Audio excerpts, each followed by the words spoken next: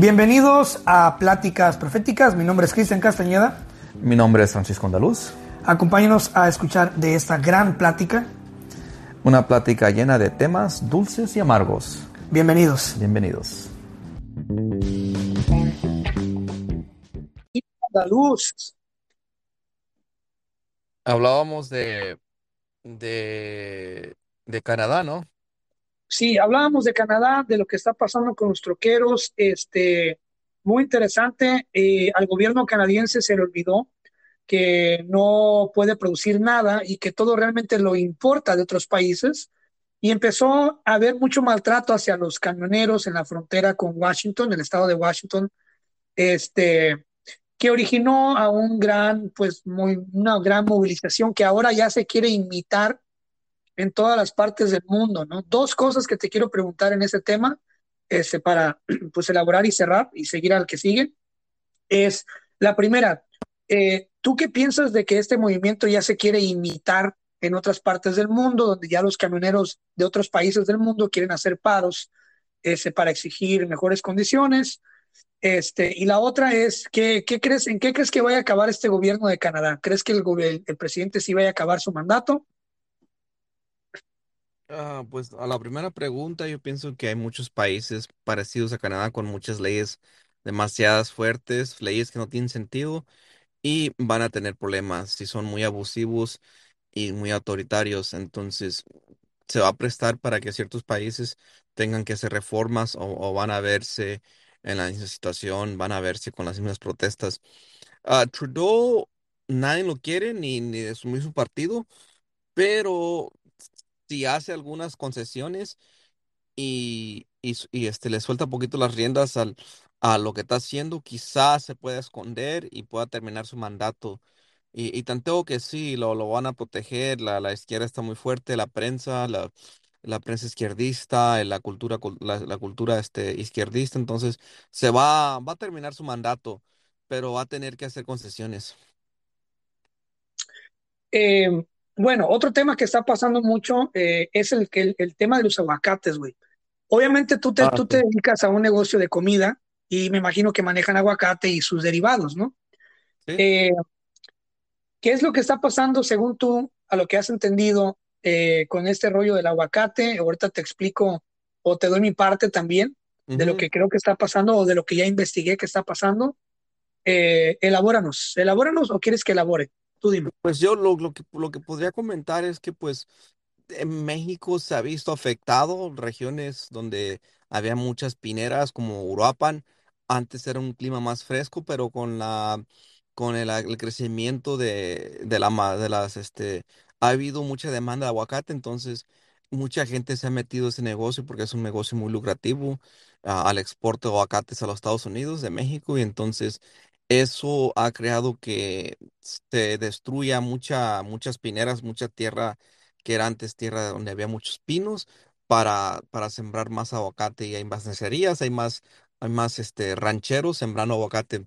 Entonces, ecológicamente ha habido destrucción en muchas partes de Michoacán y ya se empieza a expander los sembradíos de aguacate en otras regiones donde hay clima similar a la Sierra No Alto, que es las tierras frías de Michoacán, en partes de Durango, otras partes. Entonces vas a ver va a haber más gente que crezca, va a haber más rancheros creciendo aguacate, pero sí, yo supe que hubo poquitos problemas con el narcotráfico, con amenazas. Sé que hay muchos controles ¿cómo se llama, Chris, en inglés? Quality control se llama en inglés acá en los empaques, pero en México se llama control, pues, de calidad. Entonces, hay inspectores que certifican, pues, la calidad para el exporto. Entonces, no sé si tú quieras elaborar de eso, de que en esos inspectores, pues, pueden ser amenazados, puede haber problemas, y pues el gobierno americano no juega, no le gusta que le amenacen sus oficiales. Claro. ¿Qué fue lo que pasó? Bueno, en Uruapan, Michoacán, México, que es un estado de la República Mexicana, muy conocido por tres cosas. ¿Ok? La primera y la número uno y más importante son los aguacates, ¿no? Es la Eh, capital. Es la capital mundial del aguacate. Por alguna razón, la tierra, la altura, el clima, todo eso hace que el aguacate se dé de una forma maravillosa allí. Entonces, esa es la primera. La segunda es conocido por las fresas. Se da mucho las fresas también. Y la tercera, el limón. Se da mucho el limón verde, el limón riquísimo, el que se usa en la cerveza y todo ese show. Entonces, Estados Unidos manda inspectores a empresas grandes, gigantescas, que manejan producto delicado, no solamente en México, sino en otras partes del mundo. Por ejemplo, en Tailandia, que es donde viene mucho el coco tailandés, aquí en Estados Unidos, casi la mayoría del coco que se consume en Estados Unidos viene de Tailandia y el agua también que se consume de coco viene de esos cocos de Tailandia. Entonces Estados Unidos constantemente manda inspectores a Tailandia, inspectores de aquí, los manda para allá, inspeccionan las plantas, el proceso de tratado, de limpieza, todo ese show, checan que no haya ningún virus, porque obviamente lo último que se quiere es que venga un virus que genere una nueva enfermedad o que empiece a matar niños o que empiece a matar gente, ¿no? Lo mismo pasa con el aguacate. El aguacate es un producto muy delicado que se echa a perder muy rápido si no se manejan las condiciones adecuadas con con el clima adecuado. Entonces, Perdón.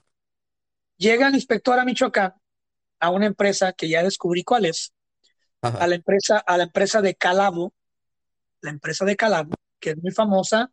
Si han comido aguacates en Estados Unidos, han visto esos aguacates Calavo, que son los mejores que hay en México. Llega esa empresa y pues empieza a hacer la inspección y nota que una bacha, o sea, un cargamento, no pasaba los estándares, estaba ya muy maduro por dentro o con tendencia a madurarse muy rápido en el camino. Acuérdate, tú lo mencionaste muy bien, es un negocio lucrativo. Entonces, ese negocio, la única forma en la que sea lucrativo es que tú puedas tener una carga saliendo constantemente a Estados Unidos. Entonces, ¿qué es lo que han hecho los agricultores en Michoacán? Han empezado a optar por diferentes pesticidas, diferentes abonos para hacer que las plantas den más aguacate y produzcan más.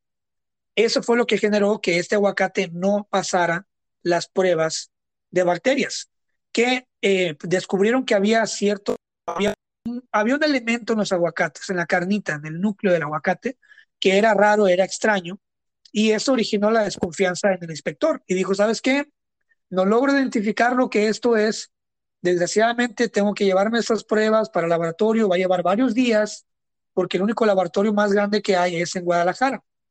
Entonces, va a llevar varios días en lo que hago la cita, todo ese show. Entonces, todo ese cargamento no puede ser exportado a Estados Unidos, pero se puede quedar en México. Pero para exportación no sirve. Entonces, ¿qué es lo que hay detrás de esas empresas aguacateras? Detrás de esas empresas aguacateras hay mucho lavado de dinero. Hay mucho mañoso, mucho narcotraficante, mucho estafador, mucho empresario su dinero patrocinando de aguacate a Estados Unidos, que es una forma totalmente legal. Lo malo es que si una de esas cargas no pasa, mucha gente se queda temblando en el aire, debiendo dinero y arriesgando sus propias vidas. Porque haz de cuenta, si tú eres un narcotraficante y yo lavo dinero, ¿no? Yo voy contigo y te digo, hey, dame 2 millones de pesos, voy a asegurarlos, es como comprar Bitcoin, un ejemplo. Dame 2 millones de pesos, voy a asegurarlos en esta carga de aguacate y en cuanto se entregue y me paguen, yo te regreso otro millón extra, te regreso tus 2 millones y 1 millón de ganancia. Ah, ok, perfecto, pero no me vayas a jugar chueco porque soy un hombre de pocas palabras. No, no te preocupes. Entonces, ¿qué es lo que pasa? Que llega un inspector y por endes del destino te cancela la carga y ya perdiste ese dinero y ahora, ¿cómo le haces para pagarlo si no lo tienes? Entonces, eso fue lo que pasó y eso originó que el inspector recibiera un par de llamadas diciendo básicamente, hey, si no me apruebas esa carga, voy a ir a donde estás ahorita y te voy a cortar la cabeza.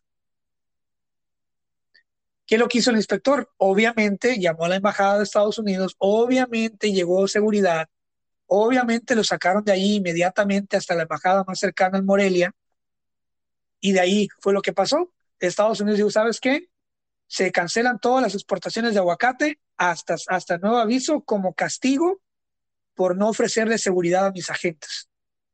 Y ahora, ¿qué es lo que se está dando? Que se está consumiendo, pues como no queda de otra, el aguacate de California, que es una asquerosidad de producto. Nunca me ha gustado ese aguacate. Yo no sé qué están haciendo, pero Mm. también te pones a pensar, dices, si te pones a pensar de un lado conspiranoico, ¿no? Tú sabes que California y México y Europa, California y Europa se están peleando el mercado del aguacate, ¿no? Pues No está la muy variedad, raro. la variedad que se da en California está limitada a la costa, a las montañas, que están Claro. pegadas a las costas de California. Acá en el Valle Central o acá en la Sierra Nevada es muy frío o muy caliente. El clima como que no se da. Pero genéticamente han estado trabajando en un árbol de aguacate que sí se pueda sembrar en el Valle Central de California. Pero ocuparía que lo modifiquen genéticamente para que aguante esos calorones o ese frost, ese frío, esos días que se congelan, que son bastante, son unos cuantos días del año que se cae la temperatura debajo de lo que se congela de cero, o en Fahrenheit debajo de 32. Pero sí, eso es un tema curioso y siempre la demanda de aguacate es más grande de lo que hay. Por eso el aguacate está a $2 por aguacate a veces hasta más, a veces $3. Las tiendas, los supermercados, les toca guardarlos en un área especial, como si fueran como un producto de lujo, para que la gente no se los robe, porque están a $3 un aguacate. ¿Te Sí, imaginas no, unos y $3? California tiene ahora un problema por querer agandallar el mercado. Ahorita hay desabasto porque se consume demasiado aguacate en Estados Unidos, se consume exageradamente muchísimo aguacate acá y entonces ahorita pues sí está súper a la alza. Entonces, hablando de inflación, para brincar otro tema, Sí. ¿tú qué piensas de lo que está pasando en Estados Unidos? Todo está carísimo, ni hablar del aguacate. Es espantoso, Chris, es espantoso. Hemos platicado un poquito de inflación en pasados. Sigue creciendo. Ahorita los precios de nuestra comida subieron. El taco no subió, pero subió el burrito. Subió, ¿qué más? Subieron ciertos platillos. Y ya todo lo que le echemos de extra, le vamos a tener que cobrar. Antes no cobrábamos por el chile de vinagre. Cuando un cliente pida chile de vinagre, 50 centavos o una cora por chile. No lo podemos regalar. La lata de chiles de vinagres antes estaban a 3 4 dólares. Ahorita ya subió a $8. 7 8 dólares, dependiendo, ¿verdad? Cuando hay especiales. Pero ya casi como es el doble, un 100% en inflación, en que literalmente la lata de chile es la Costeña o cualquier marca. Entonces, de todo el azúcar, la sal, todo ha subido un 6 7%. El arroz, El arroz, todo lo que tú puedas pensar ha subido o está en desabasto. Y no se ha podido acomodar el supply chain, a la cadenita de suministros, no se ha arreglado todavía desde que comenzó COVID hace 2 años. Todo ha quedado todavía como que todavía no se acomoda. ¿Cuánto va a durar en acomodarse todo? No sabemos. Pero ha causado problemas todavía ese bloqueo, ese se sacudió, los suministros se sacudieron, quedaron mal acomodados y pues el COVID, cuando los gobiernos empezaron a imprimir mucho dinero, está fluyendo mucho dinero que no tiene valor el dinero, el dólar no tiene valor. Y en México es lo mismo, Chris, tristemente. Y fíjate, si en México, aquí al menos todavía hay mucho trabajo. Hay un surplus, se me hace que hay millones de trabajos que la gente no está llenando. Y son trabajos muy mal pagados, porque mucha gente ahorita para mantenerse en los Estados Unidos, si tienes un trabajo de pago de mínimo de $14 a la hora o 15 que es en California, en otros estados es menos. Entonces hablando que ocupas dos trabajos y medio para poder pagar un apartamento, la renta de un apartamento. Entonces sí. está mal la economía, está mal, muy mal. Y ya ves que vienen, todavía quieren regalar más dinero. O sea, viene más dinero, más regalo, más bonos. Se habla de otro cheque de estímulo. Eh, Pues no ha todo habido. ese, Ujú. todo ese derroche de dinero, haz de cuenta que es como un buffet. Llegas y empiezas a comer, come, pero al final de cuentas va a venir un recibo. O sea, vas a tener que pagar eso de vuelta. Sí, se tenía que pagar. No puedes imprimir dinero y pompearlo a la economía y que circule sin que baje de valor el propio dinero. Entonces, no es tan fácil como nomás regalar dinero, como la gente piensa. Es el dinero, la póliza la monetary policy, la póliza de dinero, cómo controlas tu dinero, impacta mucho. El Federal Reserve, quien controla el dólar, que es una organización semi de gobierno, porque no es de gobierno, es como una mafia de bancos que deciden cuánto dinero se imprime o cuánto está las tasas de los impuestos. Ahorita los impuestos van a subir, estuvieron en un récord histórico de bajos, pero van a empezar a subir. ¿Para qué? Para controlar la inflación. Que ellos pues son los que tienen, el cargo de ellos es que no, la inflación no esté más arriba de como de 3% y pues que el dinero tenga valor. Ese es el papel del Federal Reserve, la Reserva del Federal. Pero les está quedando canijo esta tarea. Está la cosa crítica, Chris. Si ¿Qué es echas lo que ganas, hace falta para mejorar? ¿Crees que se busque generar una guerra? ¿Crees que se busque? ¿Qué es lo que crees que se vaya a proponer para mejorar la economía? pues en los años 30 cuando pasó, el gobierno empezó a dar muchos trabajos, muchos proyectos públicos. Han querido pasar proyectos públicos, pero están ligados a cosas que no van. Entonces, la infraestructura infraestructura del país está en decadencias. Entonces, proyectos públicos grandes de puentes, de carreteras, estuvieran bien. Y eso se hizo en los 30 y ya luego siguió en la Segunda Guerra Mundial, que la comenzó Japón y Alemania. Quizás comience una guerra grande, Chris, y esa guerra sea una guerra donde se reacomode todo. Pues ahorita Rusia y Ucrania está la cosa bien calientita, ahí se presta para una guerra grandísima, donde los europeos quizás se metan y Estados Unidos le toque meterse para defender sus alianzas con con la OTAN. Pero no sabemos. Yo la verdad no veo el país posicionado para una guerra. Me gustaría pensar que no va a pasar, pero no estoy seguro. A ver, hubo un tema que a ti te llenó de orgullo y de júbilo y bailabas de felicidad, güey. A tu papá se le descubre, bueno, al hijo de tu papá, se le descubre que es dueño de dos casonas en Texas. Esas casas, cuando ellos compran la refinería, ¿verdad? Sí, Compran la refinería y agregados. Es una refinería o compras una compañía, por ejemplo, un ejemplo, tú ahorita vas y compras la compañía de Bimbo, ¿no? Del pan Bimbo. Entonces, si tú compras la compañía, los camiones, las motos, las bodegas, el nombre, el título, con los proveedores, obviamente te haces dueño de todo eso, ¿verdad? sí, Entonces, cuando compras la refinería, se compra la refinería, pero con la refinería venían carros, jets, casas, eh, sabrá Dios qué más. Entonces, esas dos casas son solamente dos cosas públicas que se descubrieron ya, que son parte de ese contrato, ¿no? Entonces, yo te pregunto te hago una pregunta, güey, así sí, sinceramente. cambiándose. Supongamos que tu papá AMLO es verdaderamente tu papá, ¿verdad? Ujú. Y te dice, mijo, cuando yo gobierne México, te voy a poner para que te la lleves suavecito, tú nomás apóyame en la campaña en el DF y te voy a retirar a gusto. Ok, chido. Gana la presidencia de tu papá y se ofrece la oportunidad de comprar una refinería, pues para tener petróleo por los siguientes 100 años.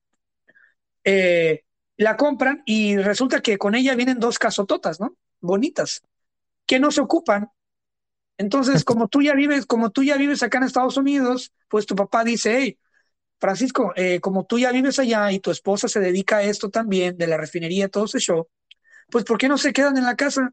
Quédense en la casa. Nomás pon la nombre de tu esposa porque posiblemente los enemigos la vayan a usar en nuestra contra para atacarnos. Ok, sí. Entonces tú empiezas a vivir, obviamente, en esas dos casas, ¿no? Si Ujú. eso pasara, ¿tú realmente no vivirías en esas dos casas, güey? Por favor, Francisco. No, yo me he visto beneficiado por el negocio de mi mamá. Yo vivo una vida privilegiada Es la como misma, comida. exacto, Yo y mis hermanas comemos comida de la lonchera seguido. Yo ahí como, ahí agarro, voy exacto. por lo que ocupo, quieras una carne asada, voy, agarro salsa, agarro verduras. Yo me veo beneficiado, agarro carros, a veces agarro dinero, a veces ocupo también, pero también trabajo. Pero lo que pasa con el presidente que pasó, que no me dio gusto, nomás me da gusto que la gente se está levantando, porque es popular, no quiere decir que sea honesto. o que lo que su mensaje que él dice de austeridad republicana y de que primero los pobres y que la gente debe no hacerse tan aspirar tanto a tener tanto y tan ambiciosa. No es cierto, todo eso es una farsa y la gente se está dando cuenta. Entonces, porque es popular, no quiere decir que es una persona al 100% honesta, que no tiene familiares deshonestos. Quizás él no está robando, pero su familia sí, y gente que él ha protegido, como Manuel Bartlett, que corre la CFE, que es del PRI, es un dinosaurio. Entonces, este presidente ahorita ya poco a poquito la gente se le está volteando. Todo se le resbalaba, todos los escándalos, su prima Felipa, su hermano Pío, Barley con sus 23 casas, Enerdina, la que era casada con Ackerman, que era de Guerrero, pero era una su gabinete es muy alta, que también tenía varias casas con un salario bien bajo, funcionaria pública, que ya se estaba haciendo riquísima. ¿Y de dónde? Con salarios de la UNAM. Entonces, todo se le resalaba hasta ahorita con su hijo, que su hijo vivía en una casa grandísima con bastantes cuartos, un cine privado, con una piscina de Ahí te va, 23 ahí te metros. va, ahí te va. Ujú. 4 cuartos con 4 baños. A cada Un cuarto. garage, un garage para 3 carros. Ujú. Una sala de 2 pisos. Un bar, Sí. o sea, bar completo. Ujú. ¿Ok? Una sala de juegos. Yep. Un cine completo, moderno. Así, un 20 cine chido. ¿Sí? 23 metros de alberca a temperatura. O sea, es una alberca que se puede poner calientita, como Todo jacuzzi. el año. Sí. Esa casa vale 20 millones de pesos. Esa, En en la Texas, que... en California esa casa vale lo doble. En Texas las propiedades están más baratas. Esa Sí, casa no, en no, claro, California claro, vale, claro, claro. vale 40 millones de pesos. Vale 2 Claro, millones y americanos. esa casa realmente sí está en un buen coto, pero no es la gran cosa, tampoco. O sea, sí está en Es, buena área, pero al mismo tiempo no. es casa de millonarios bajitos, no tan ricuchones. Hay más bonitas, sí, claro. Pero hay otra casa también, o sea, se turnan, dicen, hoy dormimos aquí, mañana ya. Hay otra casa que es de 7.6 millones de pesos, que es parecida, un poquito más pequeña, pero es parecida y es igual en Texas. O sea, esas dos casas pertenecían a los directivos de esa refinería. ¿Ok? La camioneta en la que descubrieron que anda manejando el hijo del peje, Es una también, Mercedes. sí, una Mercedes muy bonita, también era parte del inventario de esa refinería, en sí. O sea, haz de cuenta que pues tu mamá compró una lonchera y con la lonchera viene una camioneta, viene dos, tres cositas, y obviamente pues tú pues la usas, ¿no? Para mover la lonchera, para hacer, es la misma situación, pero lo que sí hubiera hecho el PG es, hey, compramos esta refinería, con esta refinería vienen 7 casas, vienen 2 cuartos, vienen esto y vienen carros, los vamos a poner en subasta, así como quiso subastar el avión presidencial. ¿Por Que qué no nunca, pones en nunca, nunca se vendió. Nada más. subasta esos bienes? Porque se los quieres dar a tus hijos, porque los quieres esconder. Y Es, ahí es donde se ve mal la cosa, güey. Chris, no puedes predicar austeridad. Para mí se me hace absurdo que un presidente se atreva a regañar al pueblo, a la gente que quiere aspirar a más. Tener más de 12 pares de zapatos no te hace mal, no te hace mala persona. Querer ser de la clase media o de media para arriba o clase alta no es malo. Si tú lo haces ganándote con tu trabajo, con tu esfuerzo, con tus ideas, emprendiendo con un buen negocio y quieres tener algo bonito, carros bonitos de lujo, no es malo. Nomás con que no robes y des contratos a tus amigos y tus hijos agarren beneficios por contratos con refinerías, nomás por ser tu hijo y que te renten o te presten casas bonitas así nomás por esa conexión. Pero si es tuyo, es que es absurdo, es absurdo, ese es chavista, ese es chavismo, eso es socialismo, eso es tontería, eso es tontés de él predicar eso, subirse ahí arriba y criticar a la gente de la clase media o alta, o la gente con maestrías o doctorados, gente que lo dejó de apoyar porque ya se dio cuenta que este señor no más, no, lo que él dice y lo que él hace no es congruente, no puedes su partido, su movimiento se trajo a la mitad de su gente más allegada, se la trajo del PRI y quieren tener ese mismo poder y ese mismo para reformar la sociedad mexicana, pero con esa misma como que si tú te atreves a, a desafiarlo, él se va a ir contra ti con todo y todo. Y así le hizo Hablando de desafiar, güey, ahí te va. hay que hablar de eso un poquito. Ahí te va. Sí, Llega Loret de Mola, güey. sí, Loreto. Es una investigación que no es de Loret de Mola.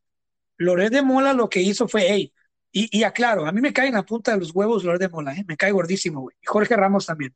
Bueno, Entonces, también Jorge. agarra la investigación Loret de Mola, dice, ¿sabes qué? Esta investigación está interesante, la voy a compartir en mi canal de noticias, fulano. Ujú. La comparte y obviamente el peje como detesta a Loret de Mola y a Jorge Ramos y a todo aquel que se le ponga enfrente y le Cualquier cuestione persona, sí. algo. Ujú. Exacto. Se encabrona, güey, y lo toma muy personal. Lo toma muy personal de que hey, te estás acá atacando a mi familia, a mi sangre, güey. Entonces agarra la mañanera, que es una conferencia de prensa oficial de un gobierno pública, güey, Sí, sí ¿verdad? es. Sí es. Y se agarra y aclaro. Por eso dicen por ahí, si vas a dar un golpe, asegúrate de estar bien parado, porque puede que recibas uno de vuelta, güey. Si vas a tirar un golpe, párate porque seguramente te van a tirar madreada para atrás, ¿verdad? Entonces, si Ujú. vas a lanzar la piedra, asegúrate que estar libre de pecado, güey, porque te van a lanzar una piedra 3 veces más pesada para atrás. Lord de Mola, inocentemente o queriendo chingar, como haya sido, comparte esta nota, el peje lo toma personal y le dedica casi toda una mañanera, güey, ¿ok? A exponer, jala los números privados porque el gobierno tiene tu expediente. Y pide que lo investiguen. Le pide al SAT y a Infonavit. Ahí te va. Oh, ujú. Se mete al sistema y saca el expediente de Loret de Mola, que es privado, es súper privado, es ilegal lo que hizo el peje, Sí, y lo decirle. expone frente al país, abre sus números, sus cuentas bancarias, de ¿Y dónde recibe sabes, el dinero. y sabes cómo les llama, Chris? Ahí te va. Les Golpistas. llamó, les llamó golpeador, Mm, ¿ok? Le llamó golpeador, le llamó acto de mala fe, ujú. le Todo. llamó sensacionalista Ujú. y saca los números y revela ante el país y el mundo, güey, porque eso no sé si se hizo noticia mundial, Qué que el menso.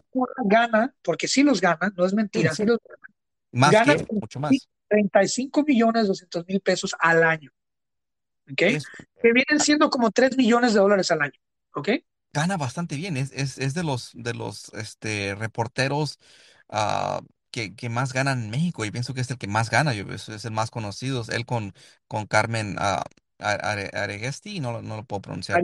Aristegui. Aristegui está entre Ok, entonces los periodistas está bien, más conocidos de México. está bien que Carlos gane Pues este dinero, ganan está bastante. bien, le Sí. echa ganas, a lo mejor sí le pagan por golpear al Estado, qué sé yo, está bien, todo el mundo tenemos derecho a ganar nuestro Pero dinero. le pagan por reportar. Si él es fake news, está en los mexicanos darse cuenta que es fake news y decidir Exacto. a quién apoyar o a quién no. El CNN en los Estados Unidos está cayendo. ¿Por qué? Porque son fake news. Cada vez la gente se está dando cuenta que son propagandistas.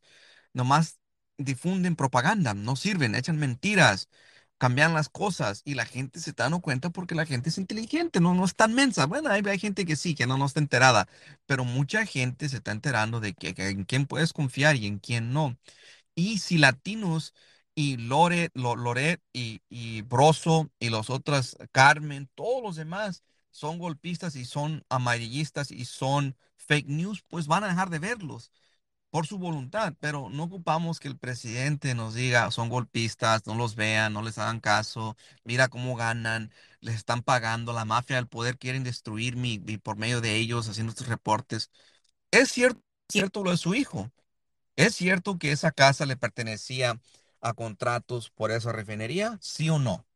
Sí, y es cierto también que vivía ahí, pero como Mm. te dije, güey, si el peje hubiera salido cuando compró la refinería y hubiera dicho, hey, junto con la refinería venían estas propiedades y se van a rifar y se van a vender para que el dinero se regrese al pueblo, como él programa, pero no lo hizo, güey. y sabrá Dios cuántas otras cosas agregadas venían con esa refinería, membresías aerolíneas, qué sé yo, membresías de carros, no sé, Mira, y este, te de voy a decir golf, de club que privado. ¿qué es el problema? Aparte de que no debe hacer reportar las ganancias y usar el poder del Estado, usar su oficina como presidente, su puesto oficial como funcionario público, la oficina más poderosa, el hombre más poderoso de México, a usar el poder del Estado para irse en contra por algo personal contra este periodista y quizás otros, que es ilegal, es que ahorita en México es el país más peligroso para los periodistas. Uno de tres periodistas que matan en el mundo es en México. No sé qué otros países sea tan peligroso. Imagino que países como Irak, países en China, países en Arabia Saudita, esos países peligrosos también, ¿verdad? Que también tienen sus problemas contra el periodismo, que no son libres y no tienen la libertad de expresión. Pero México es el más peligroso ahorita. Y ha habido más periodistas muertos ahorita en México en estos 3 años de AMLO que hubo en dos sexenios, el sexenio de Calderón y el de Peña Nieto juntos, se me hace. Está la cosa muy mal para los periodistas, entonces Entonces, casi lo le que te quiere hacer digo, doxcris, no sé si es dox español, pero casi le quiere poner la dirección y mira aquí está, para que le caigan y le hagan algo. No sé si Lorete en México esté aquí. creo que vive en Miami, güey, y también le critica mucho un departamento muy chingón que tiene en Miami, pero, güey, cada quien es libre de vivir donde tú quieras. Loret de Mola tiene la ciudadanía americana, no sé si sabías. No, yo no sabía eso, Sí, él pero puede vivir acá. pero es un país muy peligroso para los periodistas que viven en México, que están reportando en cosas delicadas. México sigue teniendo un problema grandísimo de inseguridad. No sé si tú quieres tocar el tema. Zacatecas la seguridad está por los Bueno, suelos, está vamos por partes, Colima. cerremos lo de AMLO. Ok, Entonces, como te digo, el problema grande también, número uno que expuso los números y eso es ilegal. ¿Ok? Literalmente Loret creo que lo va a demandar o ya lo demandó. Eso es ojalá, muy ilegal. Eso es sí, ilegal.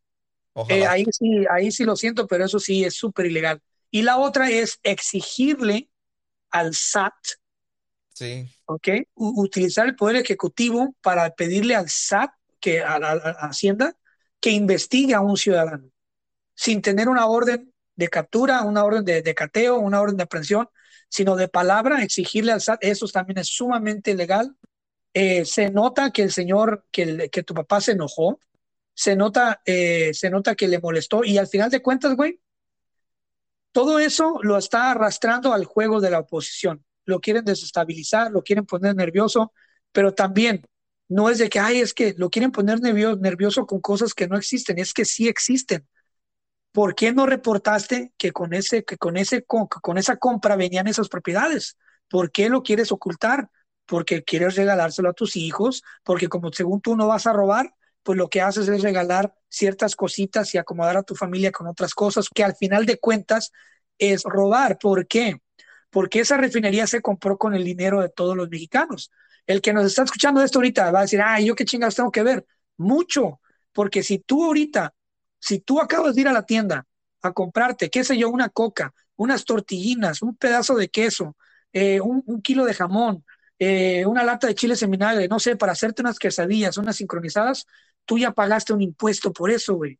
Y de alguna forma tú fuiste responsable de esa compra de esa refinería, porque todos los impuestos se colectan y se usan para esas compras. sí, es Entonces, patrimonio nacional, en Pemex es patrimonio nacional, es es una compañía nacionalizada que le pertenece a la nación. así Entonces, es.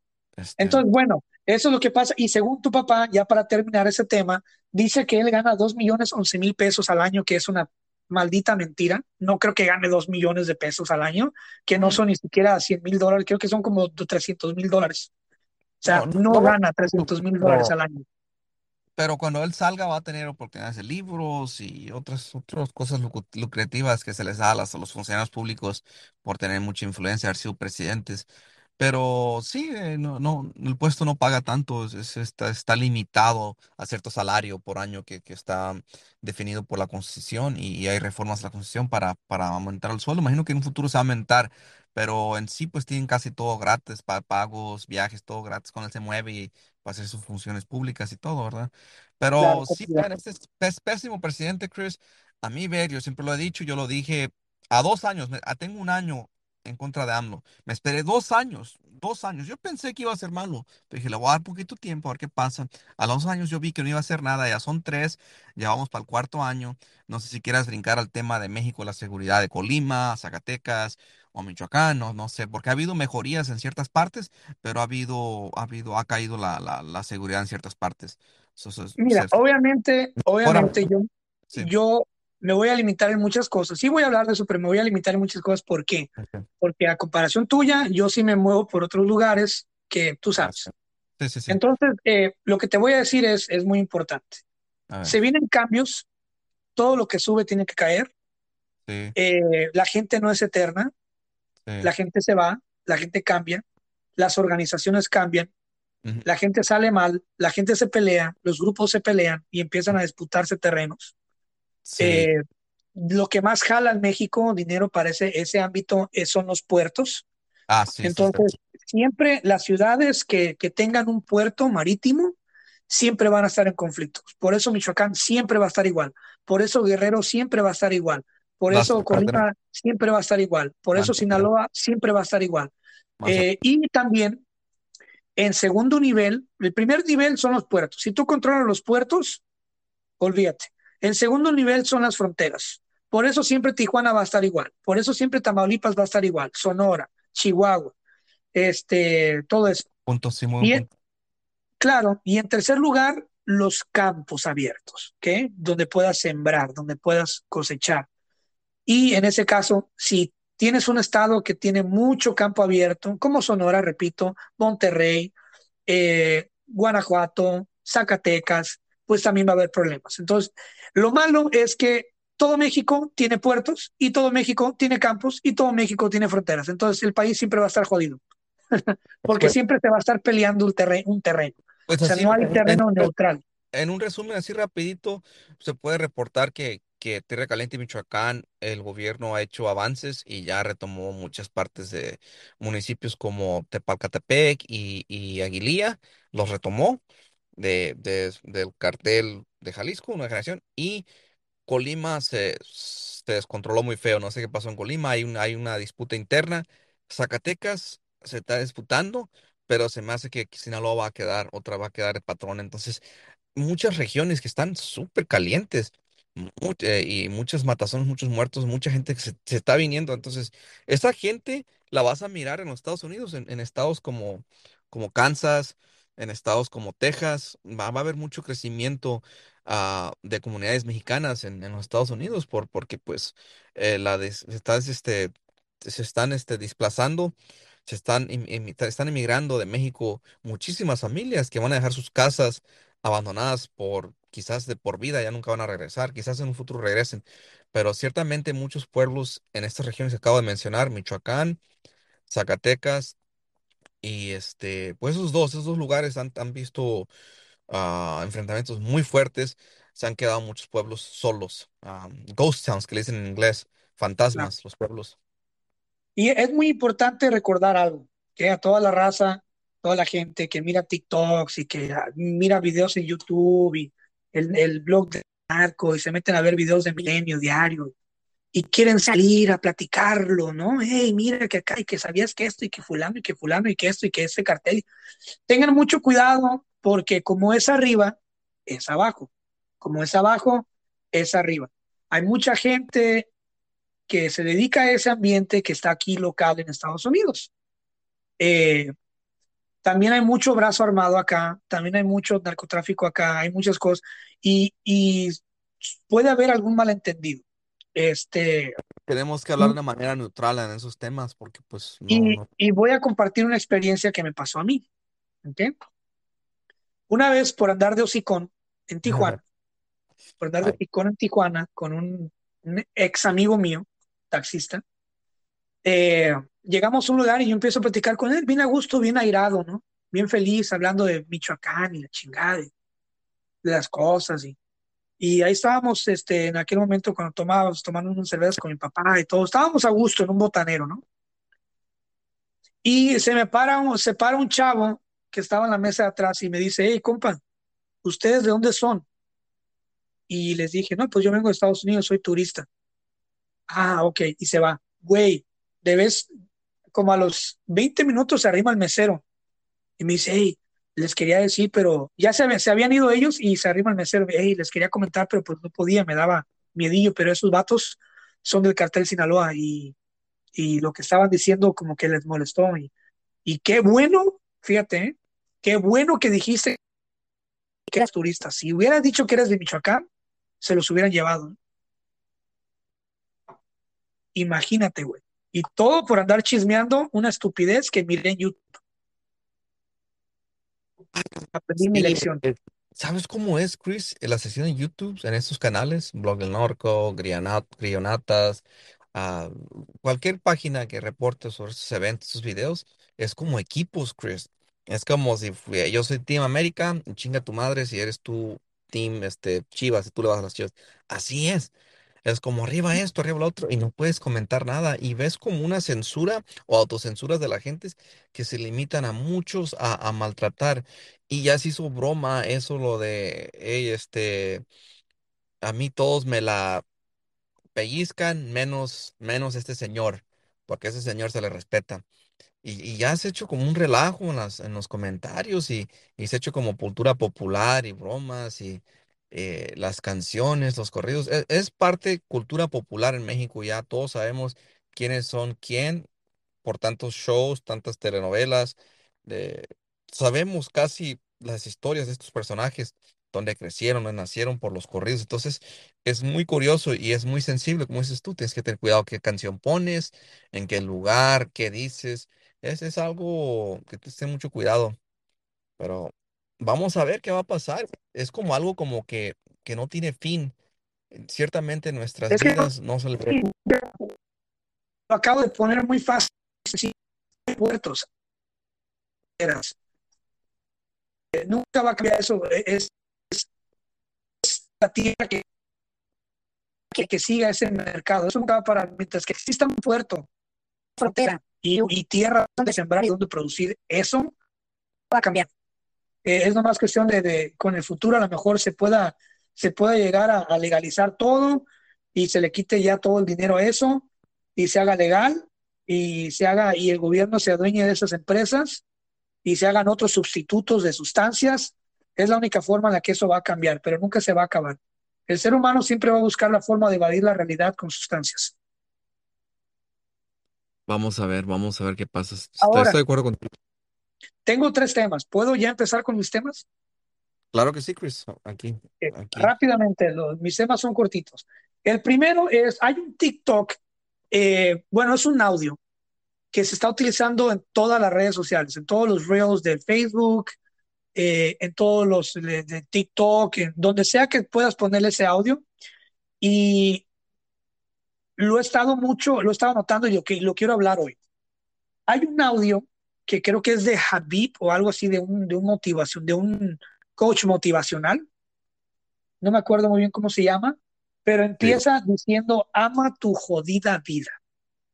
Y luego dice, tómale foto a todos, a todo, lo que eres, y goza donde estás, y todo ese show. Y estoy escuchando ese audio, y obviamente la gente que sube ese audio a los videos, pues lo pone con un viaje, lo pone con un atardecer, ¿no? Lo pone en la playa. Pero entonces le quito el video y pongo el puro audio y me pongo a escuchar. Ama tu jodida vida. Ama tu jodida vida.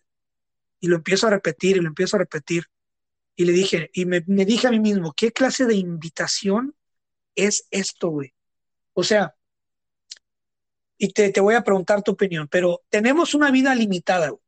En cualquier momento nos podemos morir, estamos conscientes de eso. O sea, es una vida muy limitada en este planeta. Y decir, ama tu jodida vida y sentirte orgulloso de que, ay, yo amo mi jodida vida. O sea, en primer lugar, estar jodido no está cool, no es chido. Estás jodido, no es chido, nada te justifica. Pero decir, amo mi jodida vida y sentirte orgulloso de estar en ese pueblito, de estar en esa ciudad, en ese barrio donde no eres feliz, y tienes que amarlo porque es tu jodida vida, es quitarle a la gente la posibilidad de superarse, güey. ¿Tú qué piensas de ese audio? Sí, me imagino que sí lo has escuchado, ¿no? Estoy tratando de pensarlo, Chris. Me parece como que no te gustó. No, no me gusta para nada, porque es como yo te digo a ti, güey, ahorita. ¿Estás feliz donde estás? No, pues sí, estoy feliz. Ok, ama tu jodida vida y ahí quédate porque es tu vida y ámala. Ama lo que tienes. Ay, pero es que no amo a mi esposo, no amo a mi esposa, pero es tu vida, ámala. O sea, no, güey. O sea, tiene que haber un sentido de incomodidad, de seguir superándote, de seguir creciendo. No sé. Se Yo te creo hace, que se te es hace una muy ba- invitación a la mediocridad. se te hace muy barato muchos de esos videos. No, se me hace muy impropio. O sea, por menos cosas, por cosas menores, me han callado videos, nos han censurado, nos han intentado censurar a mucha gente, pero con un audio que invita a la mediocridad, güey, está en todos lados y nadie lo censura. O sea, es un audio malísimo, malísimo, güey. Imagínate un chavito en la secundaria que está jodido, que viene de que hay pobreza en la casa, hay un desmadre. ¿Qué te parecen Y a ti los trends? Porque se hacen trends. Una persona lo hace y ya todos los quieren hacer. Hacen el trend ese de que te vas cayendo, que quieres hacer algo y me resbalé y terminé haciendo otra cosa. O ahorita está el trend en México, lo de tus fotos en caricatura. No sé si lo vayas a hacer tú. Hay trends no, lo único, mira, no hay ningún problema que haya trends, pero ¿por qué no puede haber trends de superación, güey? ¿Por qué no puede haber trends de, ok, hoy, un reto, por ejemplo, sí. hoy te reto a que te ganes 100 pesos legalmente y súbelo a las redes sociales y hagamos un movimiento, el movimiento de los 100 pesos. Bueno, sal y vende chicles, güey, sal y, no sé, haz algo, algo Hay chistoso, algo curioso, vende algo. ¿Sabes qué trend voy a hacer yo, Chris? Ajá. Va a ser el trend de cocinando cosas así bien, bien fuertes, bien cochinas, como los asiáticos que se ponen al lado del mar y se ponen a cocinar pulpos vivos y cangrejos vivos. Pero yo voy a hacer como, voy a ir a México, a Guerrero, voy a cazar unas iguanas que estén semivivas y las voy a pelar y se va a estar meneando la carne. Ya es que las iguanas es como lagartijas, se menea la carne todavía, aunque ya tiene un rato Bueno, muertas. solamente Y- te digo una cosa, güey, ten mucho cuidado porque si te cachan cazando una iguana te vas a aventar 2 años de cárcel. No, en Es- Guerrero no, allá toda la gente las mata, ¿de qué hablas? bueno, sí, porque Pero no ya los han ves cachado, güey, pero que los con la chinos suerte que te cocinan. cargas, Los chinos cocinan cosas en bambú y en, en bolsas y quién sabe qué más, en piedra, en una piedra así, la cocinan al aire libre y le echan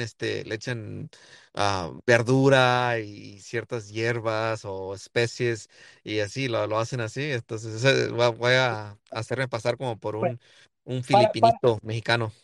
para cerrar ese tema, nada más, si vas a agarrar un audio, si vas a hacer algo, a usar un trend, que sea algo cómico, que sea algo bonito, que sea algo motivacional, Sí, porque, o sea, formar parte de la mediocridad, güey, y antes de hacer algo, analiza bien el video, analiza bien lo que vas a hacer, güey. Bueno, segundo tema. a ver, dilo. Desde hace un tiempo, mucha gente, bueno, ya viene un episodio próximo del podcast donde voy a hablar más y revelar más a detalle sobre eso. Viene otro episodio del otro podcast biográfico que tengo, del Ponlo para Llevar, donde voy a hablar de los NFTs y más a detalle. Mm, Este, pero bueno, obviamente yo tengo un dinero desde hace un tiempo, ya unos años, invertido en criptomonedas, ¿no? Un dinero que yo nunca había tocado, ha subido, ha bajado, es como todo, Dogecoin. güey, es como todo, ¿verdad? Dogecoin. En parte sí, tengo otras monedas también, pero bueno, eh, ha subido, ha bajado, nunca lo he movido, nunca lo he tocado porque es un hobby, para mí es un hobby. Las criptomonedas tienen que ser vistas como un hobby, como una diversión y mete dinero que no ocupas, o sea, que no necesitas. Entonces, no tenía nada que hacer, tenía unos 5 minutos libres, 10 minutos libres y me puse a checar y dije yo, bueno, tengo todo este dinero aquí, ¿no? Sí. ¿Cómo puedo? Y empecé a investigar, si lo sacara todo, cómo son los impuestos, cómo es el show, si me volviera millonario con ellas, súper millonario con ellas, cómo haría. Y empecé a ver que en la aplicación en la que yo estoy, que es una aplicación que recomiendo muchísimo, crypto.com, eh, resulta que puedes comprar tarjetas de regalo de más de 30,000 tiendas, güey. Louis Vuitton, Walmart, Burger King, Starbucks, todo ese show. Mm, Y puedes comprar tarjetas, o sea, haz de cuenta, sí, agarras tu dinero de cripto y lo compras, las compras con cripto. Y dije yo, voy a hacer un experimento. Total, es dinero que no necesito, es dinero que está ahí nada más acumulándose y que de vez en cuando sube a una cosa exageradamente mucho y baja mucho también. Entonces agarro yo y empiezo a comprar tarjetas de regalo, güey, para mí. O sea, y empecé a comprar, por ejemplo, Walmart, Starbucks, Safeway, Burger King, ¿qué más? Empecé a comprar Sears, Sanborns. Empecé a comprar tarjetas de regalo y dije, yo voy a comprar $1,000 de puras tarjetas de regalo. ¿Ok? Usando Y voy cripto a... que tienes. ¿Mande? Usando, estás cobrando tu cripto, lo estás cambiando de cripto a tarjetas. Saqué $1,000, que es el 0,0000001 de lo que tengo ahí. No es Sí, nada de lo que tengo ahí, sí. comparado a lo que tengo ahí. Pero dije, yo lo voy a sacar para conocer cómo está el ambiente, cómo es pagar, cómo es retirar un Bitcoin de un cajero de Bitcoin, todo ese show. Y ¿sabes qué, güey? Bien. Ya tengo una semana haciéndolo y estoy enamorado de ese ambiente, güey. Me encanta, güey. ¿Te Llegas, gusta lo digital, lo no, rápido? no, no, Bien. quedé enculadísimo, quedé enamorado, güey. Llego y estoy pagando Starbucks, estoy pagando, llego a la Walmart, me compro dos, tres cosas y todo con dinero que es a base de pura ganancia, de hace un chingo de tiempo que invertí. Y es dinero, y estoy entrando a las tiendas y comprando y haciendo real las compras. Y no sé, se me hace muy chido, se me hace muy interesante. Ya tengo una semana utilizando las tarjetas, no me las he acabado. Es como bolsas de valores, creció la moneda creció en un crecimiento, un incremento de valor en la moneda, en esa moneda, criptomoneda, y entonces ya tienes tu Ya. ganancia y las estás Mi ganando. primera compra con criptomonedas fue en Starbucks. Me compré dos cafés, un sandwichito y ya estoy ahí sentado, No, güey, 20 viendo. dólares. Sí, como unos $20. Fue mi primera compra para calar, ¿no? Y estoy ahí viendo el café y el pan y dije, no puede ser, güey. O sea, Eh, acabo de comprar esto con Yo una puedo, moneda de un meme, de un Dogecoin, de un perrito. puedo- yo puedo decir parecido al tema que tengo ya meses sin mi tarjeta de débito, pero la tengo digital, entonces cuando me la arrimo a cualquier cajero o a echar gasolina, nomás le pico al teléfono y como está digital, la recibe la señal y ya no ocupo la tarjeta en física plástica, físicamente ya puedo usar el celular, Sí, es muy pero conveniente. imagínate que el dinero que tienes ahí dentro no es tuyo. O sea, no es algo que tú estás perdiendo, que es directamente ligado a lo que tú produciste trabajando. No, no, pero no Imagínate digo que el pues dinero de ahí es gratis. lo que digo es la conveniencia de lo digital, de que no tienes que cargar físicamente en tus celulares. Ahí está todo. Son dígitos, todo es digital, todo es virtual. Entonces, Tu Apple Pay, como te digo, tu Venmo, mañana todo. Cash App. que estamos grabando esto en un sábado, mañana domingo, Ujú. voy a ir a darme otra vuelta a pasear usando mi dinero de Bitcoin. Está muy bien. Me siento como uno de esos influencers, güey. Te arriesgaste a invertir algo cuando estaba en su infancia y sigue estando en Sí. su infancia. Es un mundo digital, Chris. Yo pensé que me ibas a decir que ya te ibas a ir del mundo y te ibas a meter al metaverso y ya nos ibas a abandonar y te teníamos que Bueno, adaptar al metaverso. ya me metí al metaverso, ya compartí mi avatar, estaré compartiendo más sobre eso. Obviamente tengo un proyecto que quiero hablar contigo, pero lo haremos fuera del aire. Bien. Hay que planearlo bien. Pero ya creé, ya vieron, ya subí la historia solamente subí la cara de mi avatar. En esos días a lo mejor subo el cuerpo completo para que vean el avatar. Y básicamente así como lo ven, así voy a estar yo dentro del metaverso y me voy a estar moviendo y van a ver a mi monito actual, o sea que soy yo. Y la verdad me encanta porque sí se parece un chingo a mí. No, sí, sí, sí, güey, es algo, mi mamá se molesta, a veces dice, oh, los niños se la pasan mucho en las tabletas y ya no juegan como antes, así con las resorteras y en el lodo y digo, pues hacen casitas, pero no las hacen de lodo, las hacen de bloques en Roblox o ¿cómo se llama el otro que es famoso, el que es muy popular? El El que juega nanas. Minecraft, Minecraft, en Minecraft hacen castillos y casas y es, es otro rollo, es otro show. Mi hija juega muchos juegos en la tableta y en la tableta está jugando como en un cuartito y hay bebés y acomoda cosas, pinta el cuarto, o hace ajustes y es un mundito y ahí se la pasa entretenida varias horas. Entonces, es otro entonces yo, rollo. como les digo, ya para cerrar el tema de las criptomonedas, los Sí, invito obviamente a que primero conozcan todo ese ambiente, investiguen. Yo ya tengo muchos años, ya tengo ya 10 años en ese show, ya sé mover, ya sé comprar, ya sé vender, ya sé mover las cosas, pero ahora haz de cuenta que antes lo hacía solamente para que mi ganancia siguiera, ¿no? Ahora ya lo que hago es, estoy sacando poquito nada más para descubrir y para disfrutar. También no es algo de que tienes que irte a volverte avaricioso, o sea, no voy a ir a sacar $5,000 para irlos a gastar en Louis Vuitton, para irlos a gastar en Hugo Boss, en una de esas marcas, o sea, no, sino úsalo para que no uses tu dinero, o sea, úsalo por ejemplo, comprar en la tienda, comprarte un café, todos esos gastos hormigas que uno tiene en el mes, como el cafecito, las botanitas, una hamburguesita, o sea, si los puedes pagar con dinero que es pura ganancia, pues págalo con Doge, con Shiba, con Doge, Elon Mars, todo lo que yo tengo ahí. Y no sé, güey, se me hace muy chido, me encanta, me fascina saber que voy a entrar a una tienda a comprar cosas con dinero que es, like, o sea, raro, ¿no? Y es chido porque le dices a las cajeras, hey, ¿sabías que estoy pagando esto con esta moneda? ¿What? ¿En serio? Es que cura, ¿no? Sí, wow. Y la gente como que, oh, me tengo que meter a eso. Le digo, pues ya se están tardando, ¿no? Entonces es chido, no sé, es muy bonito. A Es mí tu me gusta todo lo futuro, que es se me puede gusta evitar. mucho lo que es la tecnología. Sí, no se puede evitar, vamos a tener todos quieren pronto entrarle todo eso, queramos o Sí. no. Y el último tema del día es sobre tu artista favorito del momento. Bad Bunny. Ahora, Oh my God, me encanta, es una canción de él. La estaba escuchando, Chris, en el trabajo ajá, y estaba yo bien chido así, bien con el ritmo. Baby, yo te quiero. Dona, y aún te recuerdo. Pero luego dice, recuerdo cuando te la. Y le digo, wow, wow, Bad Bunny, like, ¿qué pasó? ¿Qué pasó, mi pues amigo? él fue lo que hizo, güey. Él es Está sincero. bien chida la canción y tienes que ser tan explícito.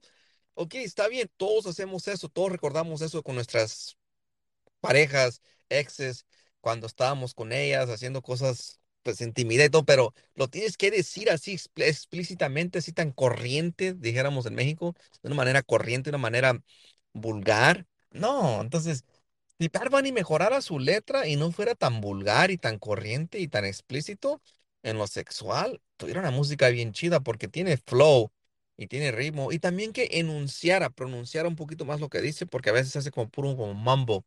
No sé cómo se llama mambo en español. Como, como que tuviera como Pero eso levantando. tiene, te voy a explicar unos datos que te va a hacer entender todo ese flow, todo ese show, ¿ok? Oh, y me mandaste un TikTok que me dejó tramado, donde en vez de agarrar modelos, él se perrea con él mismo, se viste de mujer en uno de sus videos. Yo Yo perreo perreo solo, sola, es un sola. gran rolo, no, no, no, que tiene mucho significado, porque obviamente a él se le tacha de bisexual, se le tacha de homofóbico, entonces en ese tiempo cuando a él se le tachaba de homofóbico, que se pintaba las uñas por burlarse de los homosexuales, Oh, él dice, wow. ¿sabes qué? Lo que yo voy a hacer para ya callarles el hocico es voy a hacer una canción y voy a hacer un video donde me voy a vestir de mujer y voy a bailar y o sea, para demostrar que estoy seguro de mi sexualidad.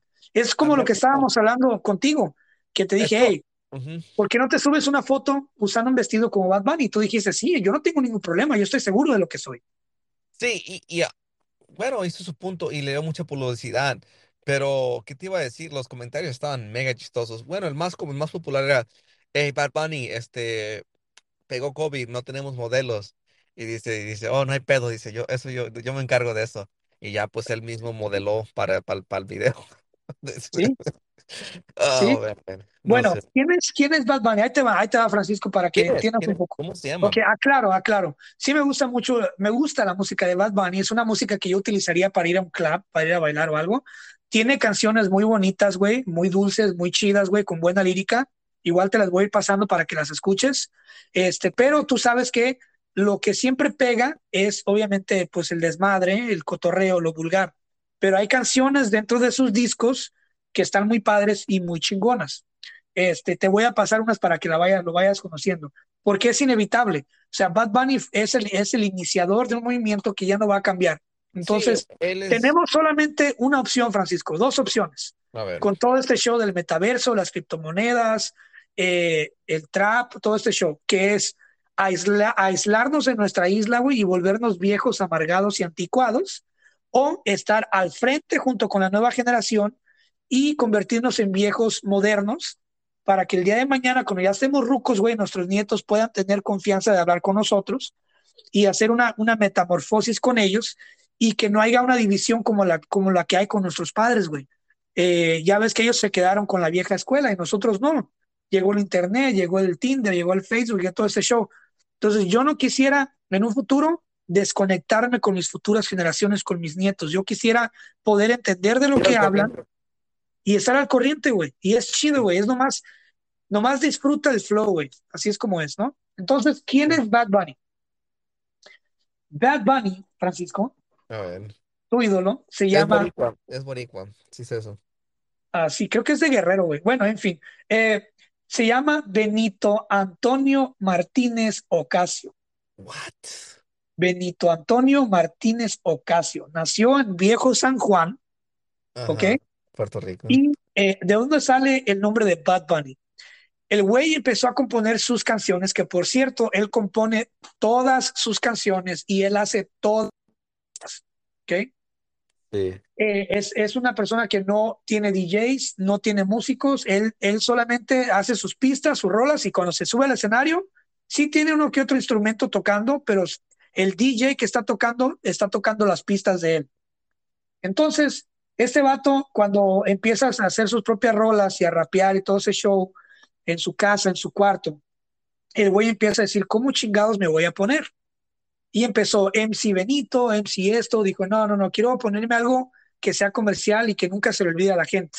Ujú. Entonces, en la sala de su casa había una foto en la pared donde él está vestido de conejito en lo que es el tiempo de Pascuas y está encabronado porque no quería ir a ese evento. Entonces su mamá le toma la foto y está él con la cara de perro, o sea, bien encabronado, vestido de conejito. Y en la foto su mamá le escribió My Little Bad Bunny. Entonces el güey de ahí agarró ese, ok, voy a llamarme Bad Bunny, ¿no? Entonces de ahí nace su apodo como rapero de Bad Bunny. Entonces el vato es rapero y compositor y está dentro del género, porque muchos dicen, ¿qué género es Bad Bunny? ¿Qué tipo de música? Su tipo de música, güey, se le llama trap latino. Ahora, ¿qué es el trap latino?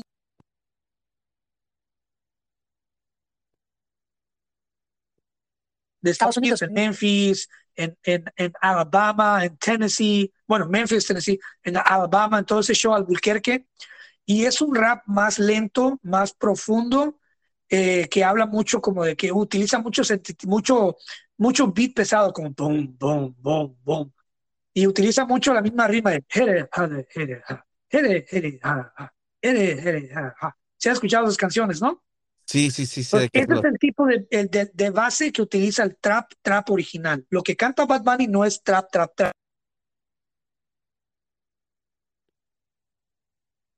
con formas o otros ritmos. Este güey lo unió y lo hace tan único. El trap es un ritmo así del hiri, jara, hiri, ja, hiri, jara, es la misma. Y el pum, pum, pum, utiliza la base fuerte. Y esas rolas hablan sobre la delincuencia, el vender drogas, vivir en el barrio, todo ese show. Entonces, Bad Bunny agarra ese estilo y el güey descubre, o bueno, no descubre, sino que en su casa su mamá es maestra y le gustaban mucho los ritmos africanos, güey. Ujú. La mamá de Bad Bunny o escuchaba mucho un ritmo que se llama, déjame aquí tengo el nombre, ese ritmo se llama, ahí te va, ahí te va, ahí te va, se llama Kasimba, no, perdón, Kizamba con K. Ujú. El kizamba es la cumbia africana. Si ustedes quieren investigar más allá sobre el kizamba, pónganle cumbia africana y te van a salir videos de África, en africanos de Nigeria, todo eso, tocando cumbia, que es una cumbia cura, bien chistosa, bien rítmica. Y en Brasil, y en Portugal y en Brasil, tú sabes que obviamente Brasil trajeron a mucho africano, Ujú. esclavo africano, Pensado. y ellos, Sí. y con la que es como la trova brasileña. Entonces, y Z Kizamba en YouTube, te van a salir videos de música brasileña con un ritmo muy parecido al de Bad Bunny. lento, lento y la música tropical de fondo. Eta, agarra el kizomba, que ya lo escuchaba en casa, y agarra el soul de los morenos, con la trompeta, con el teclado. Entonces el güey empieza a agarrar estos tres ritmos fusionar en lo que es su música de este güey. Por eso él empieza con el yeah, yeah, yeah, y hay piano, y hay batería, y hay trompetas, orquesta, y esa combinación fue lo que lo hizo a este vato reventar, porque en lugar de meterse a cantar reggaetón, se hizo rapero de trap utilizando una base de sonido africano y el jazz y el soul del sur de Estados Unidos. Entonces lo hizo sonar diferente y por eso pegó demasiado, güey, a un nivel estúpido. O sea, por eso está donde está, güey.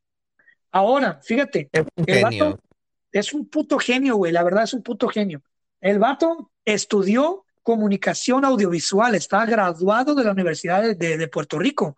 Es Estudió ingeniero. comunicación, es ingeniero audiovisual, audiovisual, güey. Por eso él produce sus videos, él produce sus rolas, él escribe sus canciones y sí, le hace a la pendejada. O sea, él lo que le gusta es ser diferente y generar escándalo con su ropa.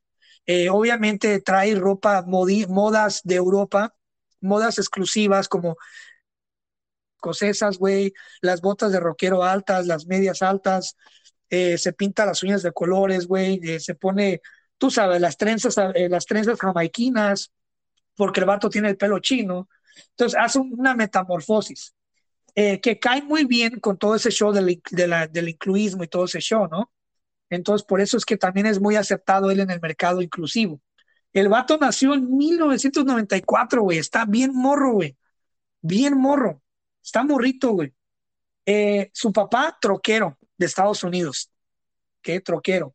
Inmigrante acá en Estados Unidos, su mamá, maestra en Puerto Rico, güey, Wow. de primaria. Entonces el vato está letrado, el vato sabe lo que es, no es estúpido, No, canta así por el estilo, pero mucha gente piensa que está retardado, pero no, güey, súper no, no, no. inteligente. Es un Este, show, es un acto, sabe ahora, lo que está haciendo. ahí te va algo súper interesante. El vato ahora también se graduó de actor, estudió para actuación en Puerto Rico, Ah, que ya hay salió, nacional, sí, ya salió en películas, ya la salió serie de en Narcos. la Narcos. serie de Narcos que le pagaron una millonada, güey, casi 20 millones de dólares ¿Qué por estar personaje ahí. fue? Es como uno de los amigos Arellano, Félix Sí. Arellano. Ahora, Y ahí te va. ujú. Rompió récord en YouTube. Todas las canciones que este güey sube ya logró tener 100 videos con 100 millones de reproducciones. Y dices tú, ¿cómo chingados le hace este güey para tener 100 millones de reproducciones en 100 videos? O sea, cada video 100 millones. Pues resulta que también sabe japonés. Entonces, todas sus Habla rolas español, inglés y japonés, y todas quizás. sus rolas, todo lo que él graba en audio, sus discos también los graba en japonés. ¿What? Entonces, en Japón y en Corea del Sur y del norte, ¿Megastar? bueno, Corea del Sur y japonés, Es una mega estrella también. sí, es una mega estrella. Obviamente los videos no los graba en japonés, pero los discos sí. Entonces, tienes a todo Japón loco con su música, mirando sus videos en YouTube y produciendo todas estas visualizaciones, güey, y toda esta monetización increíble, güey. ¿Sabes cuánto gana Bad Bunny, güey? Ahí te va. No investigué y le paré, güey, porque si le seguía me iba a doler la cabeza, güey. No, él Tan tiene que solo, por año ganancias. sí, ahí te va. Tan solo Sí, en el 2020 que soltó un disco que se llama El Último Tour del Mundo, buenísimo. 100 millones fácil por año. Ahí te va. En el 2020, solamente de YouTube, solamente de YouTube, 8.4 millones de dólares. En Spotify, solamente de Spotify, 9.7 millones de dólares Wow, se le va juntando. en monetización. ¿Ok? Obviamente no hubo conciertos y el güey se retiró, se relajó todo el 2020, se encerró con su familia en Puerto Rico, relax, vacacionar, mientras que ganó todo este billete, güey. ¿Sí entiendes? 20 millones Entonces, pesos. Nomás esas 20 plataformas. millones. Ahora, en el 2021, 2021 pasó, siguió generando los mismos 8.4, los mismos puntos, no de tantos de Spotify, más aparte sacó otro disco, colaboraciones, ganó un pinche billetal y ahorita en el 2022 tú sabes que ya empezó con sus giras, güey, y el vato no necesita hacer giras, pero desgraciadamente pues está atado a la disquera y la disquera los forzan a los güeyes a trabajar. O sea, y es lo que la gente no se da cuenta, güey, que estos güeyes como Bad Bunny, aún siendo Bad Bunny, el güey tiene que reportarse a trabajar diario de 10 a 12 horas, güey. ¿Ok? Sí, no, y los conciertos, Chris, los conciertos por concierto, por asiento, de los asientos más baratitos, bueno, hay unos más caros pegaditos donde está él en el escenario, pero me mandaste a mí una captura donde había boletos de $4,000. Sí, $4,000, no, no pesos, dólares. En pesos serían, ¿cuántos serían esos? ¿Serían 80,000 pesos? ¿sabes? ¿Sabes qué me hubiera gustado, güey? Usar mi dinero de criptomonedas y comprarte a ti y a mí un boleto, güey. Hubiéramos ido. Ah, ¿para qué? ¿Para qué esté con mis ocho mil caras? dólares, güey. Para 3 horas con chavalos de 20 años, Imagínate, morras. imagínate tú y yo gastando $8,000, güey, Ah, para ir a verlo a este güey cantar lo mismo que estaríamos escuchando en Spotify. Imagínate si mejor hubiéramos gastado llévame $8,000. mejor llévame a conocer Francia con esos $4,000, no sé. Con esos 4,000 alcanza para ir a cualquier parte del mundo a pasar una semana a gusto en España, en Francia, en Inglaterra, lo que sea, Canadá, no sé. Y como te digo, güey, aún así él siendo Bad Bunny y con todo este dinero, está muy joven, le queda mucho tiempo todavía de carrera, va a seguir haciendo muchísimo dinero. Y hay dos cosas, bueno, tres cosas muy curiosas de este güey, que la primera es que es uno de los que más dinero le ha invertido a su barrio en Puerto Rico. Con los huracanes, obviamente muchas gentes perdieron sus casas, no hubo luz, y tú sabes que Estados Unidos pues realmente no invierte mucho en Puerto Rico. Este güey ha invertido muchísimo dinero en reconstruir casas, muchísimo dinero, y hay un documental muy grande, como de 2, 3 horas en YouTube, que es donde sale Fuera. Daddy Yankee y salen los raperos Residente, todo lo que ellos han hecho para Nicky Jam, para invertir dinero, güey. Han Ujú. reconstruido escuelas. Entonces, este vato es un vato que entrega mucho a la comunidad para también de regreso, muchísimo, porque tiene mucho dinero, güey, y porque hay que mantener los impuestos también, pues tú sabes, como donaciones y para evitar mucho impuesto también, ¿no? Tú lo gastas de Este, la manera que tú quieres en vez de para claro. algo. Sí. Y el número dos es que este güey no fuma y no toma. No, qué bueno. Cero alcohol, cero vicio, no fuma, no toma. Cerveza sí, pero no es como una persona alcohólica. El güey está muy ligado con su madre, o sea, está muy, ama mucho a su mamá, y a su papá no se diga también, pero él ama mucho a su madre y Es un humble literalmente guy. su mamá tiene mucho control sobre este güey que obviamente él busca no avergonzar a su mamá. Yo Este, pienso que si sus letras no fueran tan vulgares, le fuera un poquito mejor, ya es una más, leyenda. güey, más, ya, no manches. Bueno, el Buki, los Bukis cantaban muy buena música, siguen siendo grandes y no cantaban vulgar. Francisco, si Este, a mí me pagaran 30 o 40 millones de dólares al año por decir si tu novio no te mama el culo, güey, yo lo canto hasta en francés, güey. no, ese no es el punto, Chris. Eh, eso, es que fíjate, esta expresión, ok, eso es sabido, eso es como algo de la, ¿cómo lo diré? Como la anatomía, anatomía, no puedo decir, anatomy de la anatomía, ¿cómo dice la Ajá. palabra?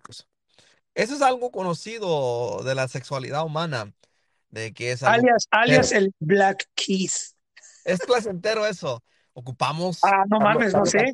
ocupamos cantarlo. Francisco, ¿tú cómo Ocupamos, sabes eso? ocupamos cantarlo, Chris. Se ocupa Pero, cantarlo, esta canción, a todo ahí volumen, sí, desvíate del... en público. No, somos mejores que eso. Ok, Bad Bunny, no sé. No puedo imaginar una persona en una fiesta cantando esa letra. Como mujeres, como con la mano así como las que cantan Jenny Rivera, que cantan que yo también tengo, que a mí ningún hombre me Güey, manda. métete a YouTube y vas a ver, ponle ahí videos de gente cantando De esta canción chavas, y chavas. vas a ver que la cantan hasta en coro, güey. No sé, es un mundo decadente. ¿Será que soy un conservador? Soy un niño bueno, según yo, pero no sé, no sé. Hay ciertas cosas que no se deben cantar y yo pienso que esas cosas no se deben de cantar. Se deben de vivir.